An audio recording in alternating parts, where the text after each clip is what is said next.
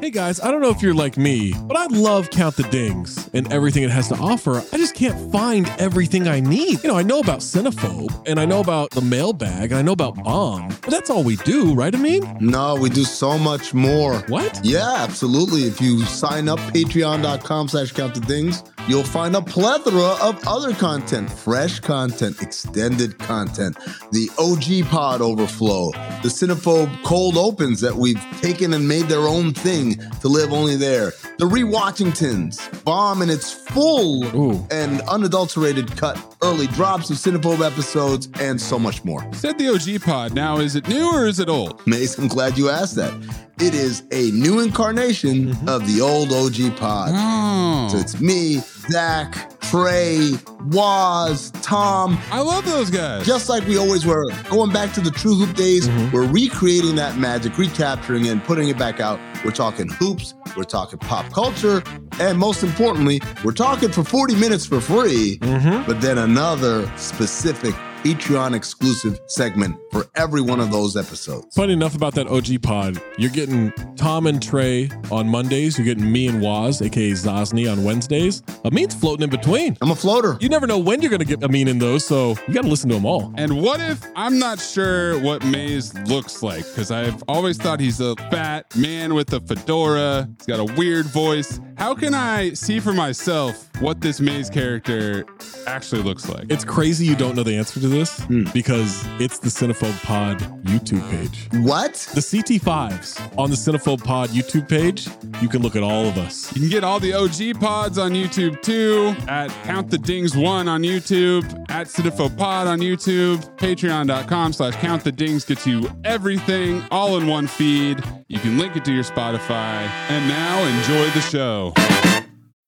When you need mealtime inspiration, it's worth shopping Kroger, where you'll find over 30,000 mouth-watering choices that excite your inner foodie. And no matter what tasty choice you make, you'll enjoy our everyday low prices, plus extra ways to save, like digital coupons worth over $600 each week. You can also save up to $1 off per gallon at the pump with fuel points. More savings and more inspiring flavors make shopping Kroger worth it every time. Kroger, fresh for everyone. Fuel restrictions apply. Another day is here, and you're ready for it. What to wear? Check. Breakfast, lunch, and dinner? Check. Planning for what's next and how to save for it? That's where Bank of America can help. For your financial to-dos, Bank of America has experts ready to help get you closer to your goals. Get started at one of our local financial centers or 24/7 in our mobile banking app. Find a location near you at bankofamerica.com/talktous. What would you like the power to do? Mobile banking requires downloading the app and is only available for select devices. Message and data rates may apply. Bank of America NA, member FDIC.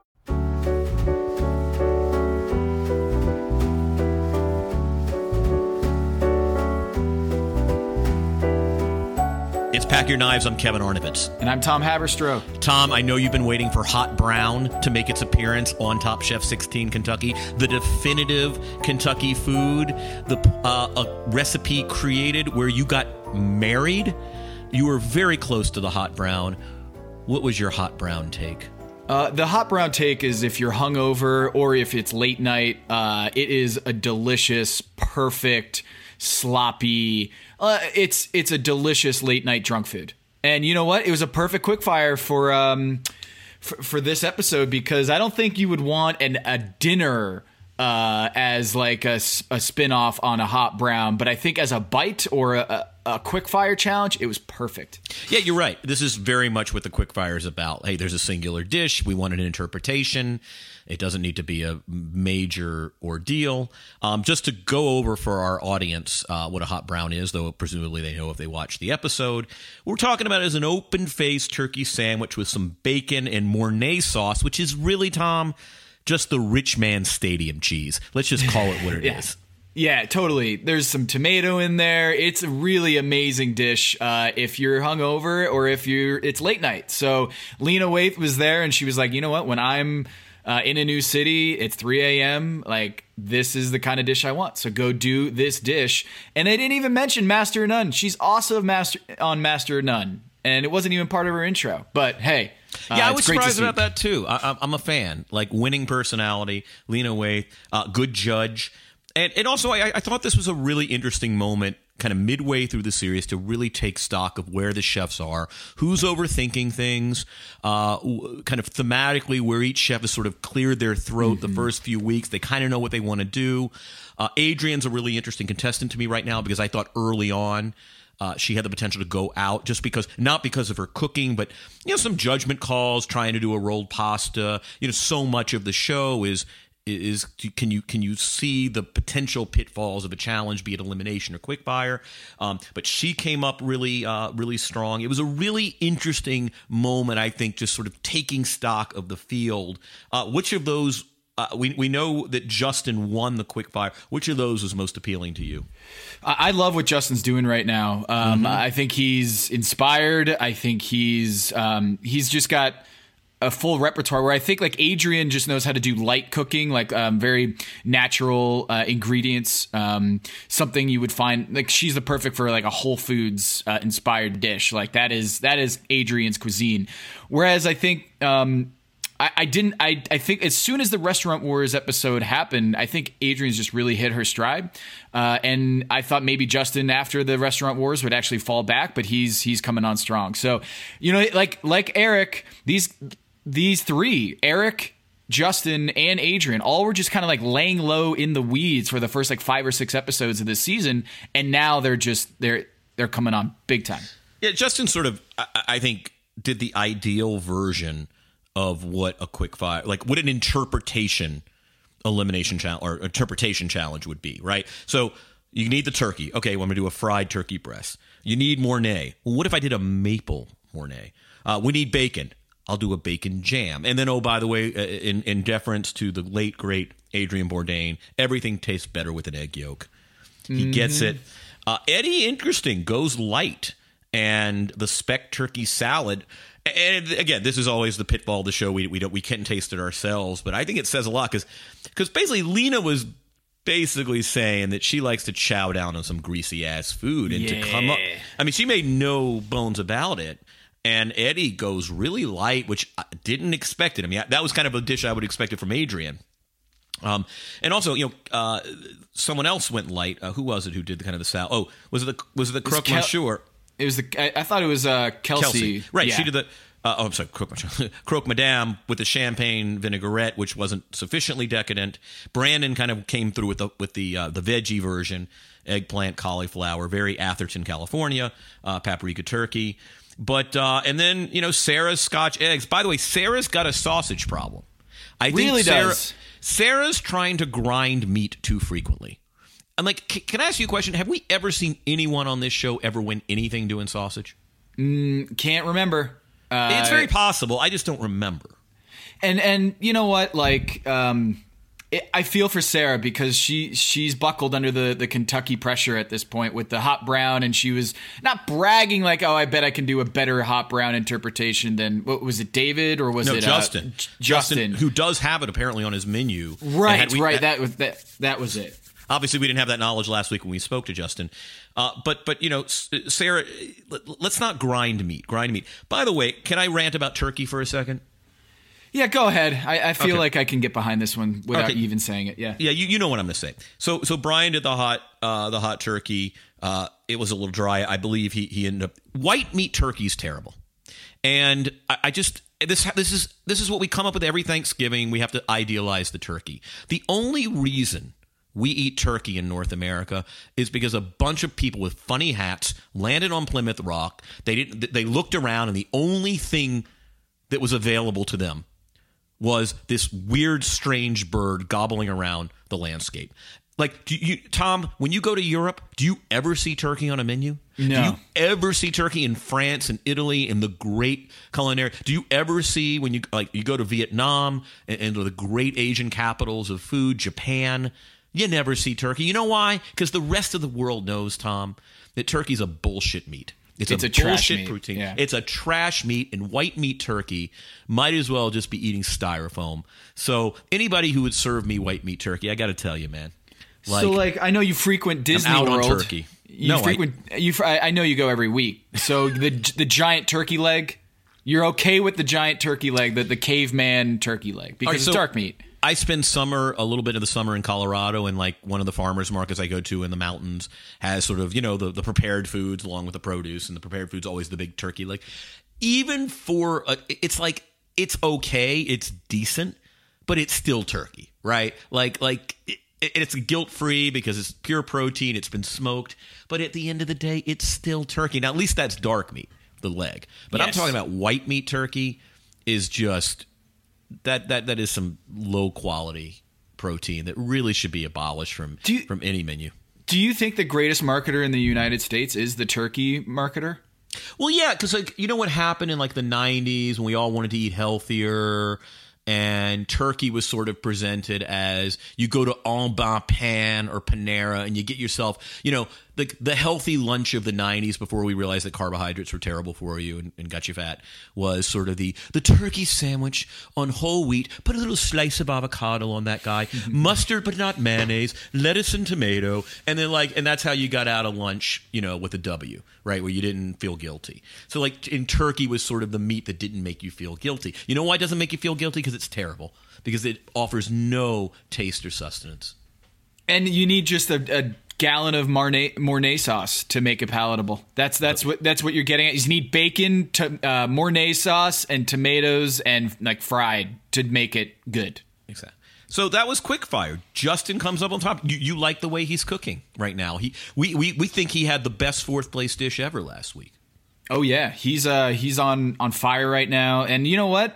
He's not the biggest point getter so far. That would be your boy Eddie, but I'm feeling pretty good about him. I'm feeling really good about him, Justin, him, Adrian, and Kelsey. Brian, we'll talk about it, but that was the quickfire. So the two celebrities on this episode were Dario Caccini, who is apparently the world's greatest butcher from Italy. Doesn't speak a lick of English, apparently, but was so damn charming that it was great. And Tom, one of my true heroes of Los Angeles cooking, Nancy Silverton. You know what we need to do, Tom? When you come to Los Angeles, she has what's called kind of the Mozzaplex.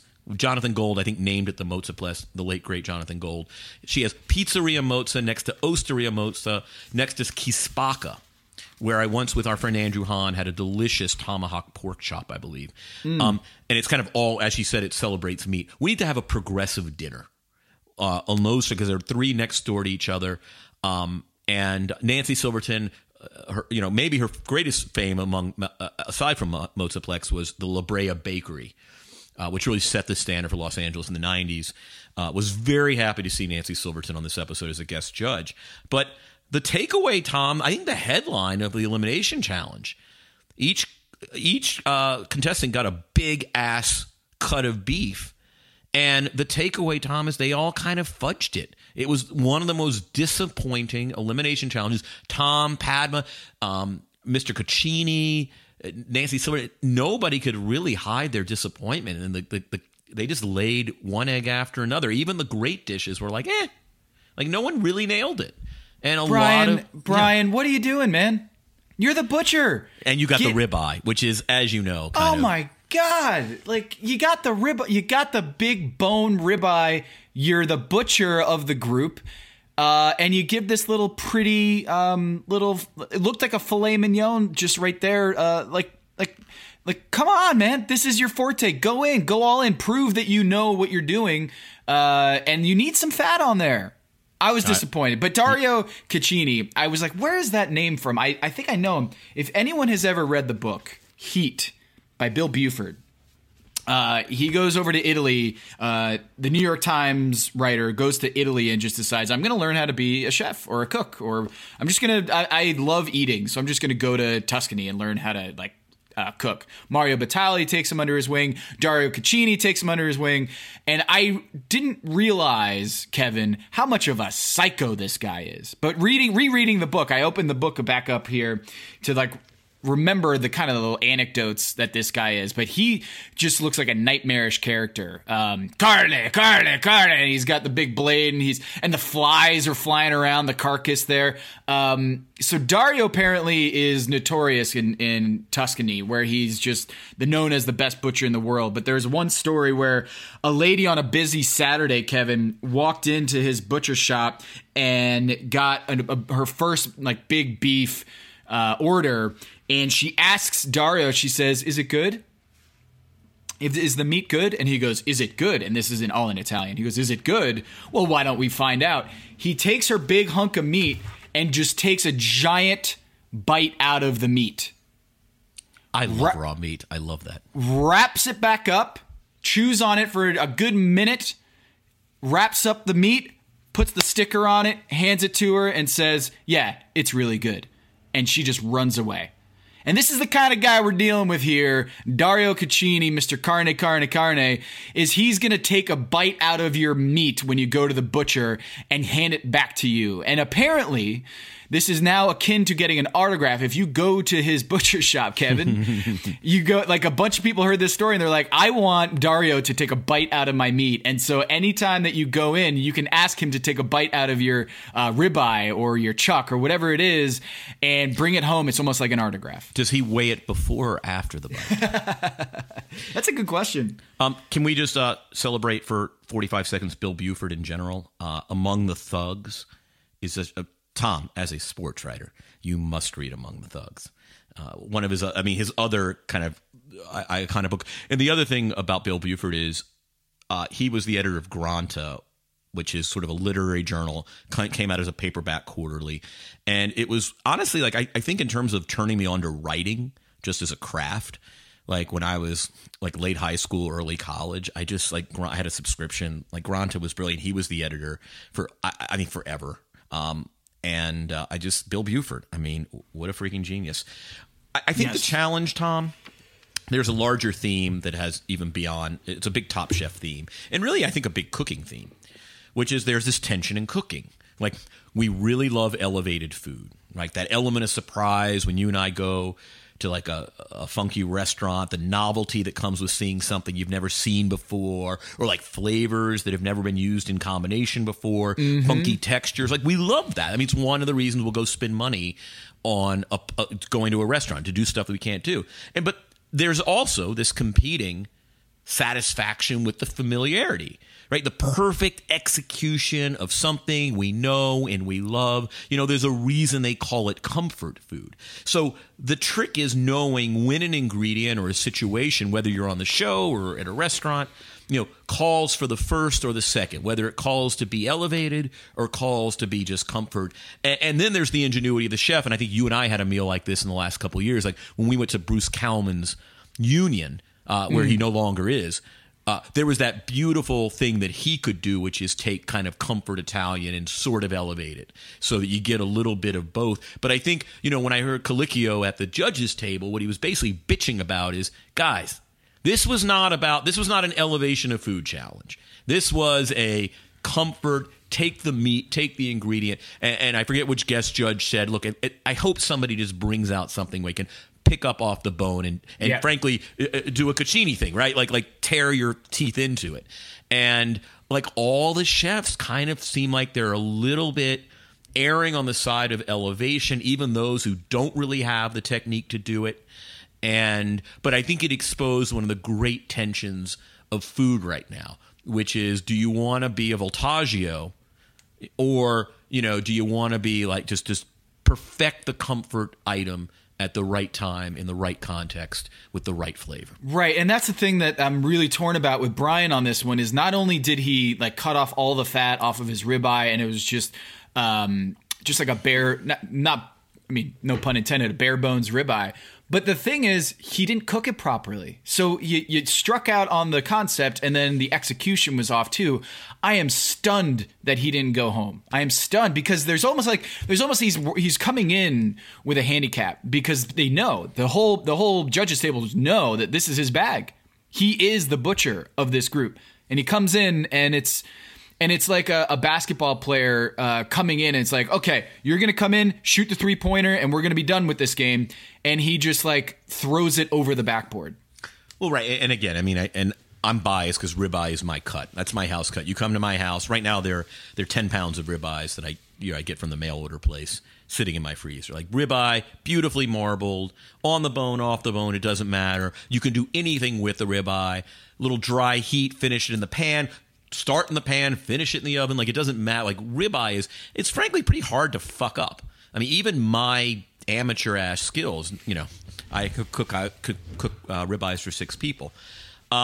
So the elimination starts with 2 tartars. One fatal, obviously, and that's Brandon, who's tartare with miso egg sauce. He needed to thicken the sauce.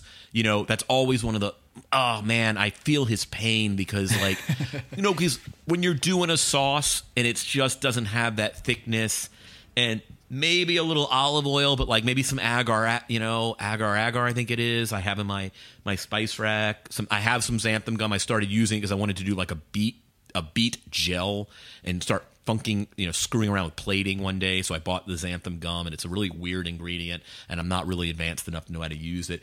But he went on tilt, right? And it's that thing where the sauce wasn't thick enough. You got to do something like, and he just kind of got himself into a hole. And David, who'd been cooking great food, kind of went tartare, but they weren't very impressed. Tom pretty much said it in the kitchen, right? I think we all love a tartare, but it's kind of a missed opportunity when you're dealing with, good cuts of meat. I'm going to push back on that from Tom because I kind of feel like I love raw meat. I love tartare. And the whole Top Chef this season has been all about crudo. Has been about taking the flavor, the natural flavor, and maximizing it. And I feel like they could have done well with the tartare. I don't disagree with the idea of doing tartare. But when his, what was it, like grapeseed oil that he needed to, that fell in? It's a very neutral oil. So when that happened, I was like, oh, he's done. When the top of the oil, whatever, pour, I don't even know what word I'm looking for there, but it fell in, the top fell off, and then he just like a gallon of that stuff just fell in. I felt for him because then you gotta completely change the dish, and he throws in the xanthan gum. He tries to get scientific, and I just thought to myself, wait a minute, there's xanthan gum in the kitchen? Like, did that not occur to you, Kevin, at all? Where it's like, well, no, it's an ingredient. Like if you want to make like those cool gels that you see like at a kind of one of those gastro places, the molecular gastronomy places, like it is something that'll help you do those kind of funky gels that are on the plate, with the schmear. Right. So it's not an unusual item. Okay. For something like that. By the way, my favorite tartare in the world is Korean. The Yakko. I don't know if you ever go to it's got like it's Asian pear, kind of julienne Asian pear, a hunk of raw meat, and then an egg yolk. And it is like I have made it here. And actually, the beef is actually almost not frozen, but just off the freeze, like just thawed to the point. And like that is my favorite. I was hoping somebody would do that if they were going to do a tartare. Just because I just think the Koreans have nailed tartare. Like it cannot be improved upon. It is an amazing dish. But David got kind of middle of the road for his. The 3 top contestants. Wow, your man Justin with his flank steak. By the way, I never thought about it because I eat my meat so rare. Like I'm kind of Caccini. Like I'll just bite in. Like when I gotta confess something to you, Tom. Like when I'm marinating like a ribeye, I'll kind of take a little bite. I'll take a little Dude, Dario. That little piece hanging off the the edge, like that little corner. I'll take that. But I never thought about, because I make flank steak a lot because it's good for a group. You get these nice 2-pound flank steaks I get up at Harmony Farms in La Crescenta, and perfect for 4 people, right? 8 ounces each. I never think about that I probably maybe need to leave it on a little longer, that maybe flank steak is better at medium rare medium. And Justin served it medium, which I think you and I would like, if we went a steak medium, like we'd kick the guy out of the... Yep. Yeah, but he did the creamy polenta, the greens, a pretty basic plate, but just nailed by virtue of the fact that he nailed the protein, right? Like we've always said this on the show, Tom, nail the protein and you're not going home. And you're probably finishing above 500. Yeah, and you know what, Kevin? You've got the front runner. Eddie is crushing the competition right now. The confidence, the quiet confidence, the nervous confidence. I think it's a nervous confidence. I think it is. I don't know that it's confidence either. I think it's still appropriate fear that's driving him. He's smiling ear to ear now. It is all coming together for Eddie, and man, he did another amazing dish, creative. What was it? A Glumski? Yeah. So my family comes from a shtetl in Poland. Much of my family, and so I kind of grew up on the rolled cabbage with the meat inside.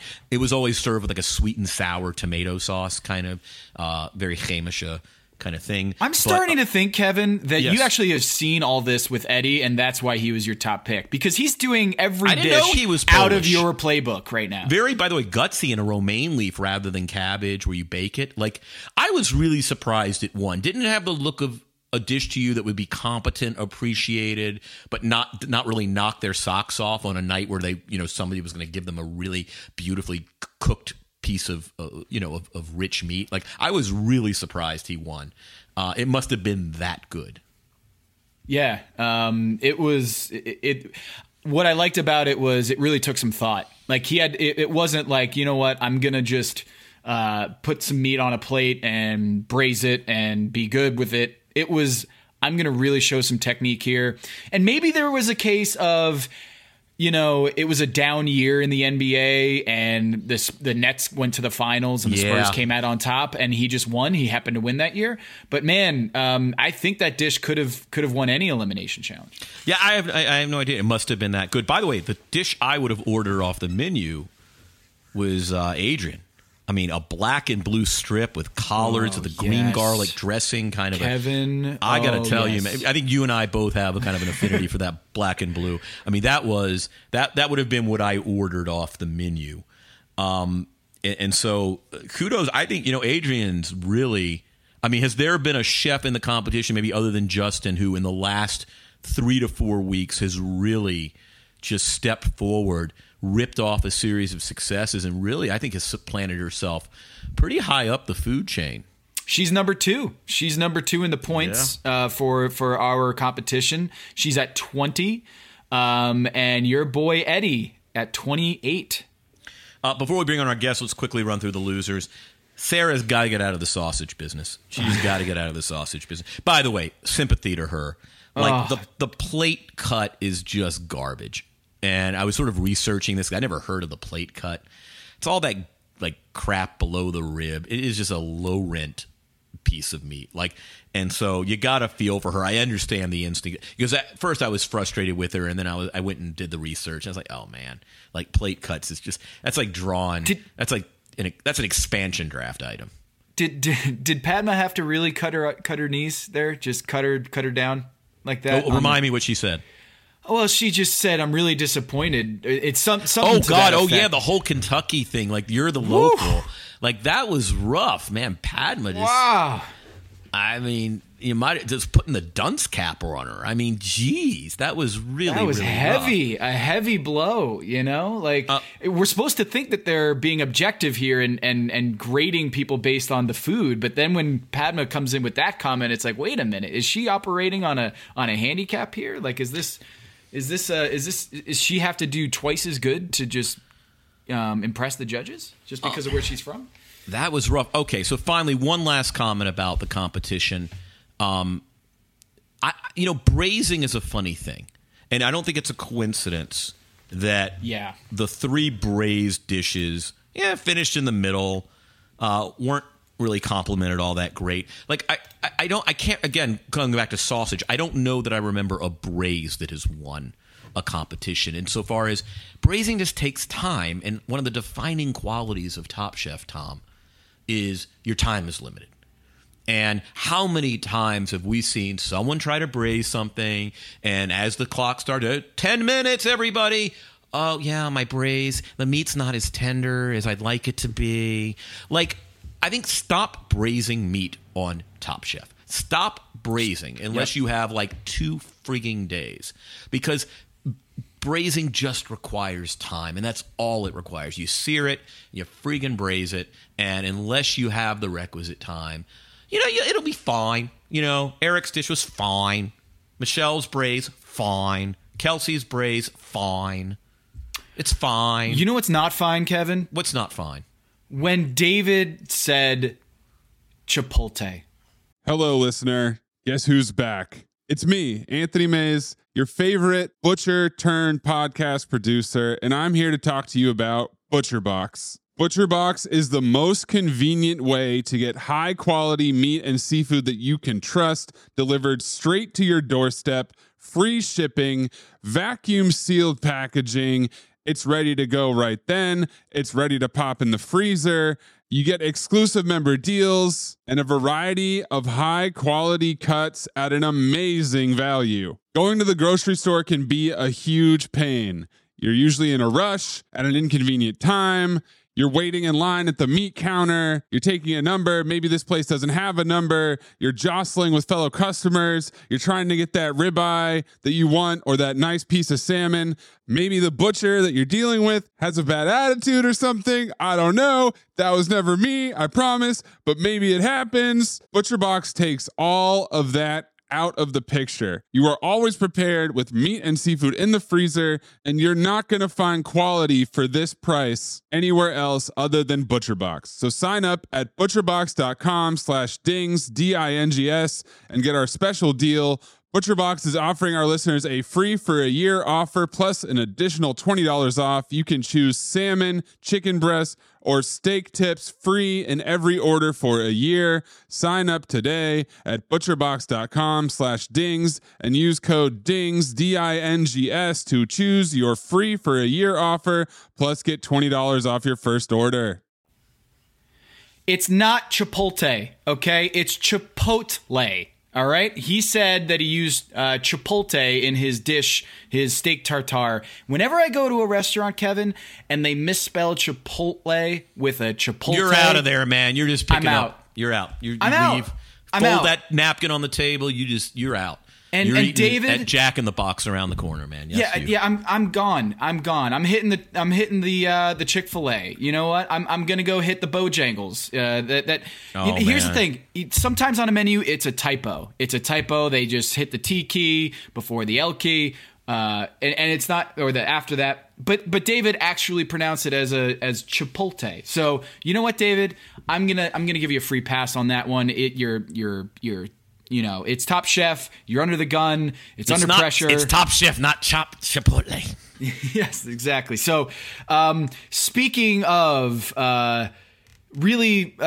mistakes, I don't know if we want to call it a mistake, but Brother Luck is going to be our special guest this week because we have lots to talk about with him. Not just his decision last week. If you didn't catch it on Last Chance Kitchen, he decided, you know what, I'm good. I'm good with this. I'm gone. But also what it's like to come back into the competition, also to come back to Last Chance Kitchen. So let's try to ring up our guy, Brother Luck. Let's do it.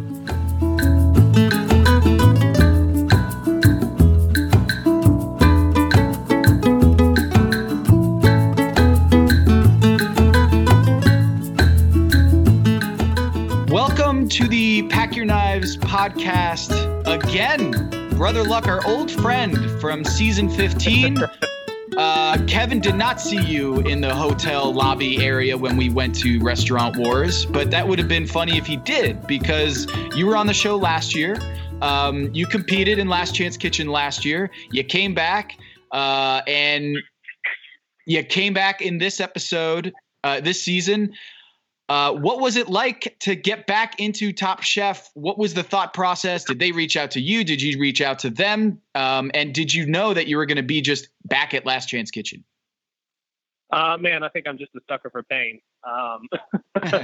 They reached out to me. They said, hey, you know, we would love for you to consider coming back to do the season. You know, we're looking at doing some veterans on Last Chance Kitchen. And, you know, you had such a cool presence. We think it would be fun to give you another shot. So after much decision and thinking, I went for it. And, you know, I felt in the finish. I mean, Last Chance Kitchen was kind of my home. I think I did more on Last Chance Kitchen than I did on Top Chef. Yeah, you're sort of, it's interesting, brother. You're a specialist. I think you lead. I think you're the all-time win-loss winning percentage, total win leader in Last Chance Kitchen. I guess my question to you is, what is the defining feature of that particular challenge that you think sort of just like matches your sensibility or your skills or your strengths? Yeah, I think I'm a fighter, and I'd much rather scrap one-on-one than deal with, group challenges and parameters, and like just let me do what I do. And that competition style of Last Chance Kitchen started to really suit me. Yeah, you're not one to follow. You're not one to follow directions. It's no, not at all. I think that's why I work for myself. I think that was really where it was. Is I was able to strategize a little bit easier in Last Chance Kitchen. There's certain things, if you actually go back and watch, where Tom will sit there and give you kind of the challenge, and I don't pay attention. I'm not listening while Tom. I mean, I never listen when Tom tells me what to do, but I'm actually looking at the dry pantry most of the time. I'm looking at the produce. I'm designing most of my dishes before time even starts. So, I've always done well in that setting because of that.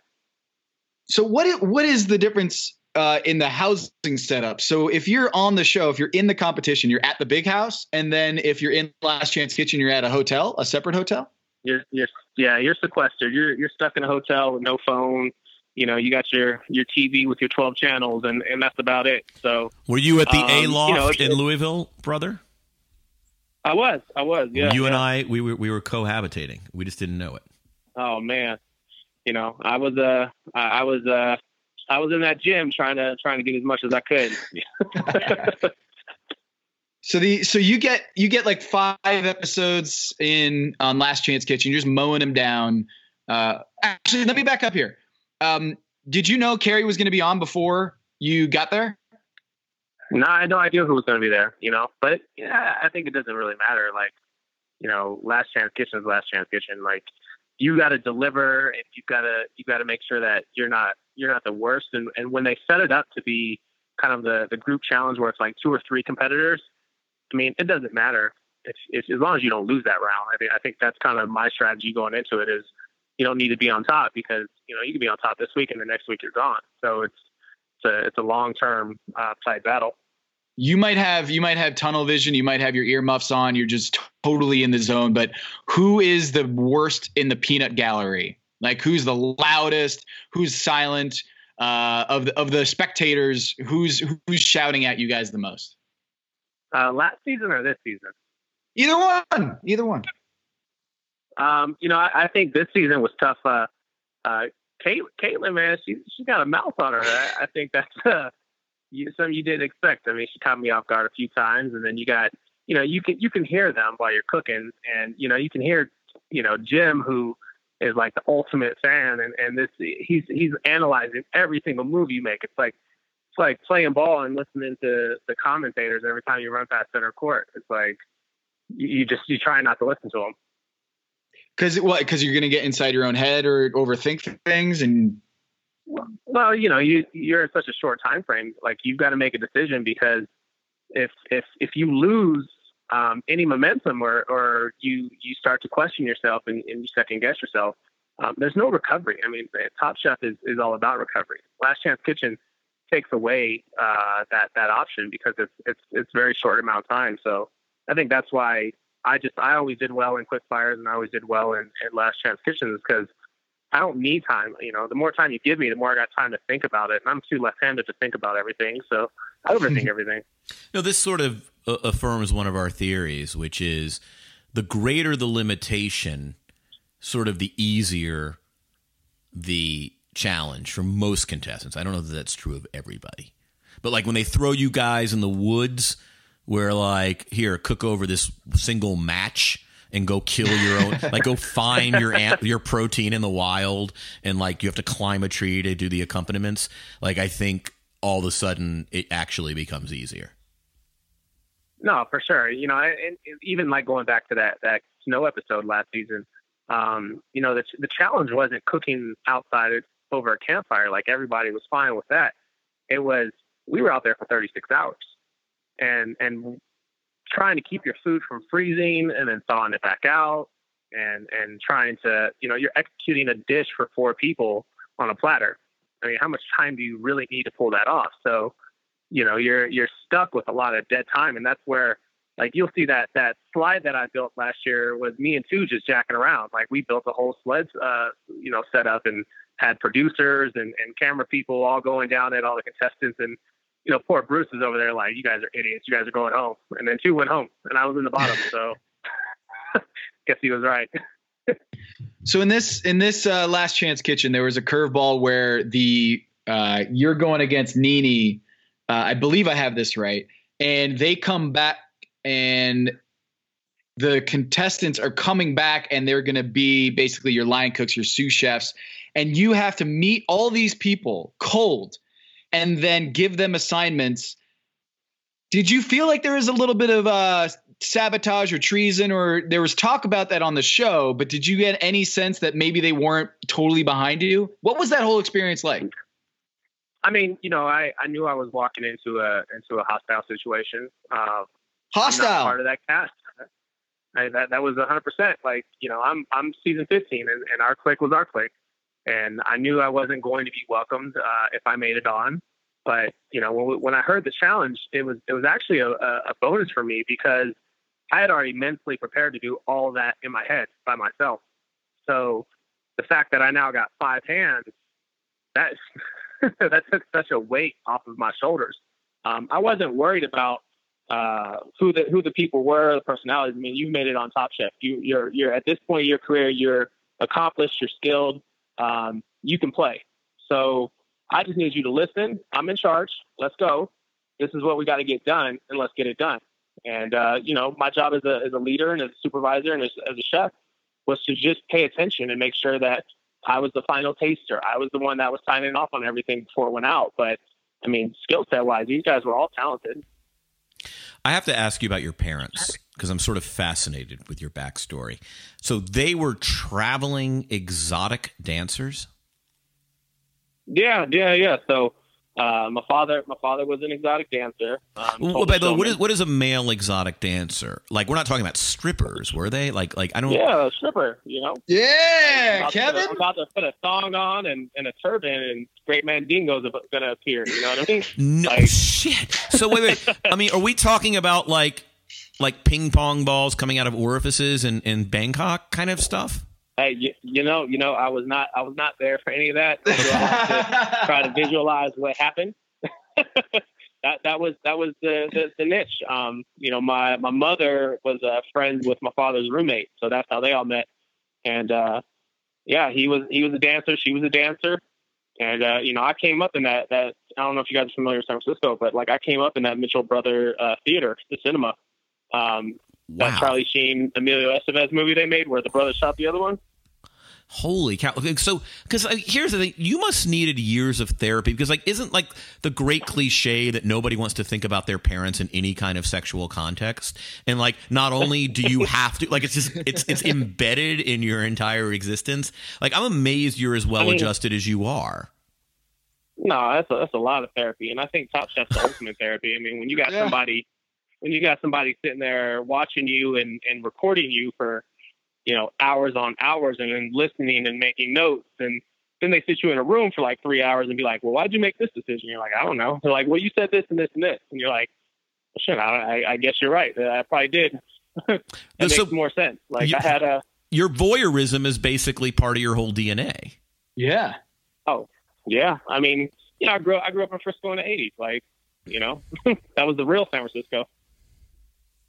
So you're in this competition, you come in as the outsider into the house, and I don't know if this is just editing, but it seemed like you truly were the outsider and you felt out of place there. Let's just call it what it is, Tom. They were dicks. Yes, they were dicks. And I like this group of people by and large, but they were total fucking dicks. And just when you thought it was just that episode, they begin this recent episode. This is our house. Come on. We will protect this house. No, Eric, man. Come on, man. That's pride. That's pride. And I personally didn't experience anybody being disrespectful to me as a grown man. And, they were very welcoming. What's said behind closed doors when the producer hypes you up, that's on you, because they're gonna play that edit all day long. I just happen to have that experience and know not to say those things.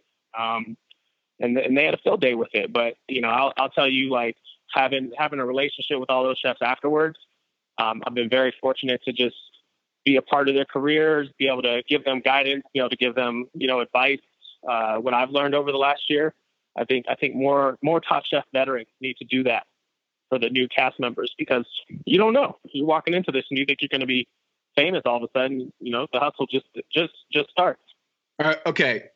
Kevin, congratulations. You're now going to be on Top Chef next season. I just brought you Brother Luck here to advise you, to prep you, to coach you for the next season. So, brother, what would you like to say to Kevin, who's going to be on Top Chef? Follow everything Tom says, every rule. That is, I mean, fatal flaw there, right? I think that the thing that to remember when you walk into that is be yourself, like, be real. Like, you want to walk into this opportunity and gain as much as you can out of it. But at the end of the day, like, this is a business, that's a TV show. It's about entertainment. They're selling advertisement and they're looking for ratings. So you got to play that up. Cooking in my restaurant is completely different than cooking on TV. It takes me days and days and days to figure a dish out. I got 20 minutes. So you gotta consider that side of it as well. All right. So I want to do a little quick fire for you. All right. And just number one, best meal you've had in the last year that was not self-prepared. No, for sure. Butterpunk, Chris, Katsuji, myself, and my wife had one of the most amazing meals. Katsuji sat there and cried. Like, it was that good. What was the star dish? No, not possible. Not possible. So star dish that night? I mean the biscuits, but the Kool-Aid pickles, the mac and cheese was on point. It was cooked perfectly. The oxtails. Chris is one of my favorite chefs. I love that soul food is becoming recognized as high profile cuisine, and he is the definition of that storyline and that style. Tom, if I end up with the Brooklyn Nets combo, I gotta get over there finally. I really do. Well, he's no longer in Brooklyn. He's out in Connecticut. So that's right, Kevin. Kevin, he's in Bridgeport, Connecticut now. He is. I mean, You've got Bruce Kalman and Tyler Anderson's pizza joint to choose from, Kevin. When you go up to Bristol, now you got this. Chef Chris Scott's got the Birdman Juke joint in Bridgeport and Black Rock. So it's hot. Look, who knew that Connecticut would be such an epicenter of cuisine and culinary creativity? But here we go. More than just pizza. So am I to assume that the answer to my next question, brother, is like you're president of the United States, you get to bring in your chef, right? Like that's the only reason I would ever want to be president, is like that you just get to have your own chef and they make you food whenever you want. Am I to assume that Chris would be the White House chef? Oh man, I'd weigh 400 pounds. Man, I think it'd be amazing to have Chris as the chef of the White House. We might have to rename it to the Black House because, we got 1.5. I love looking at Chris's food. Tom, I think you and I were both big fans because we both have that kind of soul food weakness. Yeah. I mean, I can't wait to get out to his Bridgeport spot. Since my folks live just like 15 minutes away, I gotta go hit that up. Do we know when it's gonna open, brother? I haven't heard an exact date, but I know he's working hard on it. Speaking of which, what are you working on these days, brother? And where can we find some Brother Luck food? So I'm in Colorado Springs, which is about an hour south of Denver. Love it down here. I have 2 restaurants, one open right now that's been open called Four. Four is based on the Southwest, redefining Southwest and also being here in the Four Corners. So that's where you'll see a lot of that storyline. And then I'm opening up Lucky Dumpling. So, it's kind of, I obviously like Asian food. I travel Asia a lot. And I think I'm probably going to put some German egg rolls on the menu. Yes. That's a nice callback. So I have to ask you, what was behind the decision to dip out of Last Chance Kitchen? It seemed like a very authentic, emotional moment there in the episode where you just said, "I'm done. I'm done with Last Chance Kitchen. Best of luck to all the rest of the shows." There's a number of things. I mean, first and foremost, who wants to win the show by constantly coming back? Like, you're not going to be a fan favorite. You're going to have like an asterisk by your name for winning that way. And I know I could have gone back and really held my own in another round of Last Chance Kitchen, but for what? If I can't win the show straight up, why win the show? And I've had my Did you know that when you were going in? Did you know that going in, like, if I'm going back into the competition, I'm not going back to Last Chance Kitchen? Or was it in the moment you just realized I don't have it in me? No, it wasn't even that I did have it in me. It was just, I was done. I was done trying to prove myself and seek validation. And, I thought all those chefs deserve a shot, and I don't want to stand in the way as another veteran, just lingering, trying to get in the club. Like, I'm already part of the guest list. But I think the other thing a lot of people don't realize is, I come from a very, broken background, and I had a really bad PTSD moment when I was out there, and it triggered real hard. It was something I didn't expect, and I just knew I needed to get out of that situation. Wow. Can you tell us a little about it, or at the risk of being invasive? No, for sure. I think, when you come from a background where you're constantly neglected or pushed to the side, or, that love isn't there, and you go through a lot of trauma when it comes to violence and it comes to aggression, that's something I've worked hard to persevere past. I think being on Top Chef, I didn't expect to trigger those emotions, but like, being told you're not good enough, like, time to go, and then be put in a hotel room by yourself, and like, it hit so much of my anxiety, my depression. And I knew that was, nobody was there for me. So, that was probably one of the first times in my life where I didn't just suck it up and deal with it. I made a choice to leave for my well-being, and I'm very proud of that moment. I don't regret it. Not at all. Good for you, man. I don't think we tried to talk about it, but I don't think we can possibly talk enough about the solitude and how you're in solitary confinement on this show sometimes. Yeah. And that's a hard place to be, because, you're removed from every bit of your support system. You have, no phone, you have no internet communication, you have no radio, you have no books. You are forced to interact with these people. They don't let you bring books? What? No, you can't even. No, like a novel. Write it. Yeah, right. That's why when you watch like someone like Kelsey this season, or someone like Adrian last season, their books are phenomenal, because that's all you have. That's your diary. That's your ledger. That's your outlet. I mean, you don't have anything else. So. Oh, wow. So you can have it. All you have is a journal, basically. That's it. And it's blank when you get there, because they check it. Make sure you don't bring no recipes in. Yeah, you're basically like Tom Hanks with a friggin' volleyball looking at it. Like, that's basically what you are. Well said. Oh, man. So you're in a hotel room for how long? How long were you at Last Chance Kitchen? What were how many days, weeks, months? I was out there for a couple of weeks. Because it's more than what a lot of the viewers don't realize is Last Chance Kitchen is usually filmed in 1 to 2 days. So last season I took on Tanya, Claudette, Fati, and Joe in 1 day. Oh my God! All that shit is 1 day. Oh my God! Oh, that's right. Blew my mind. I just learned that. Are you allowed to drink it? Are you allowed to drink? I mean, water. Okay. I mean, yeah, you can, but if you want to lock, hold yourself back a little bit. But even this season, I took on. Let's see, we had the first veteran round with Caitlin, and then we had who else? Natalie. I think Natalie was right. Natalie, and then Kevin, yeah. And then Kevin, and then the three of us went at it, and then. Kevin, this guy is a machine. He's back to back to back to back. That's unreal. I recently learned that Hollywood Squares back in the day, they taped all 5 episodes in one day. I guess it's like that. And they were drunk for the Thursday and Friday episodes. That was why I asked. Oh, that's why you asked. Yes. Well, I think that's the other piece too, where a lot of viewers don't realize is, I literally filmed all 5 episodes in that one day. Was told, come back tomorrow. We're gonna have the finale against you and Nene. Got back to the hotel, got some sleep, got up early, was back at set.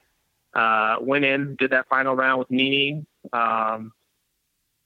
Ended up getting on the show, went straight into the show. They took me to the shop with the Whole Foods. Yep. Went back to the set, filmed a 2-hour prep, and then you got to go back to the house for night reality. So I literally walked into the house on night reality, and you got to film that part of it, try to get some sleep, and then I was right into an elimination challenge. I mean, it was a tough 72 hours for me. Wow. Hey, brother, really appreciate the time. You were a legend. You're one of the more interesting contestants this show's ever had. I'm a huge fan. I always will be. I'm honored to be a part of the family, and it's built some great relationships, and just getting to reach people, get a platform. So I think it's more about the platform and what you do with it than the notoriety. And I've met some very special people because of the opportunities Top Chef's giving me. So I'm totally stoked to be a part of it. Kevin, what if we have a Denver final in the NBA? Oh, we might have to get to. We could totally go down on that, that off day. Oh, that's an easy one, man. We will if the Nuggets are in the finals. You will be seeing us at 4, or if the new place is. We will be there. Yeah, we'll have to throw like a fun night. I mean, I bring a lot of the chefs out here, so I've got Fasto and Carrie coming down. We're going to cook at her restaurant on the 1st, February 1st, and then we're going to cook at my restaurant on the 2nd. So, she's in the Springs too. Two will be out here. She's in Denver. All right, so it's an hour away. But yeah, two. I'm working on getting 2 out here for probably a fun little throwdown. Love that guy to death. Still one of my best friends. And, that's Kevin's first overall pick last year, I believe. Right, Kevin? 2's a beast, man. Yeah, I had high hopes, and I'm sure fish sauce pedigree. empire. Yes, his food is so amazing, and he's one of the most genuine, nicest people you will ever meet. And man, that's my brother. We both from Oakland, so that was we stayed in trouble on set. We didn't know how to behave when we were around each other. They had to keep us separate most of the time because we just click like that. Oakland spot, your favorite Oakland spot in case we go back to Oakland this year. Oh man, that's easy. I'm a rep Brown Stricker Kitchen. Like, yeah, Tanya's a beast, man. You gotta show love to the other family members. I think that's always important first and foremost. Is we're more powerful when we work together and support each other. So we keep that message strong through all the seasons. Awesome, man. Well, thanks so much for coming on. We really appreciate it, especially opening up. I think you're going to help a lot of people, but with your message and just keep doing you, man. Nah, for sure. I'm always going to be me. It's real. It's even if it's German egg rolls and what was it? Yeah, what was the dish at the canapé? Liver mousse peanut banh mi parfait. The banh mi. Yeah, that was silly. I didn't realize. I thought he said I thought it was a pairing, so I tried to do the exact opposite of the drink. Oh! So it would be a balance. But it wasn't. Changes everything. Supposed to be an inspiration. Oh yeah, like the spicy made sense because the drink was so like sweet and refreshing and acidic. So it was supposed to go as a contrast, but it went as a contrast. It just that changes everything. Well, Kevin, we have a lot to think about. Yes. Brother just dropped some knowledge on us on this episode. Kevin, why don't you take us out here, man? Brother Luck, thank you for joining us. For Tom Haberstroh, this is Kevin Arnowitz, and this is Pack Your Knives. Thanks, brother. Have a great one. Nah, for sure.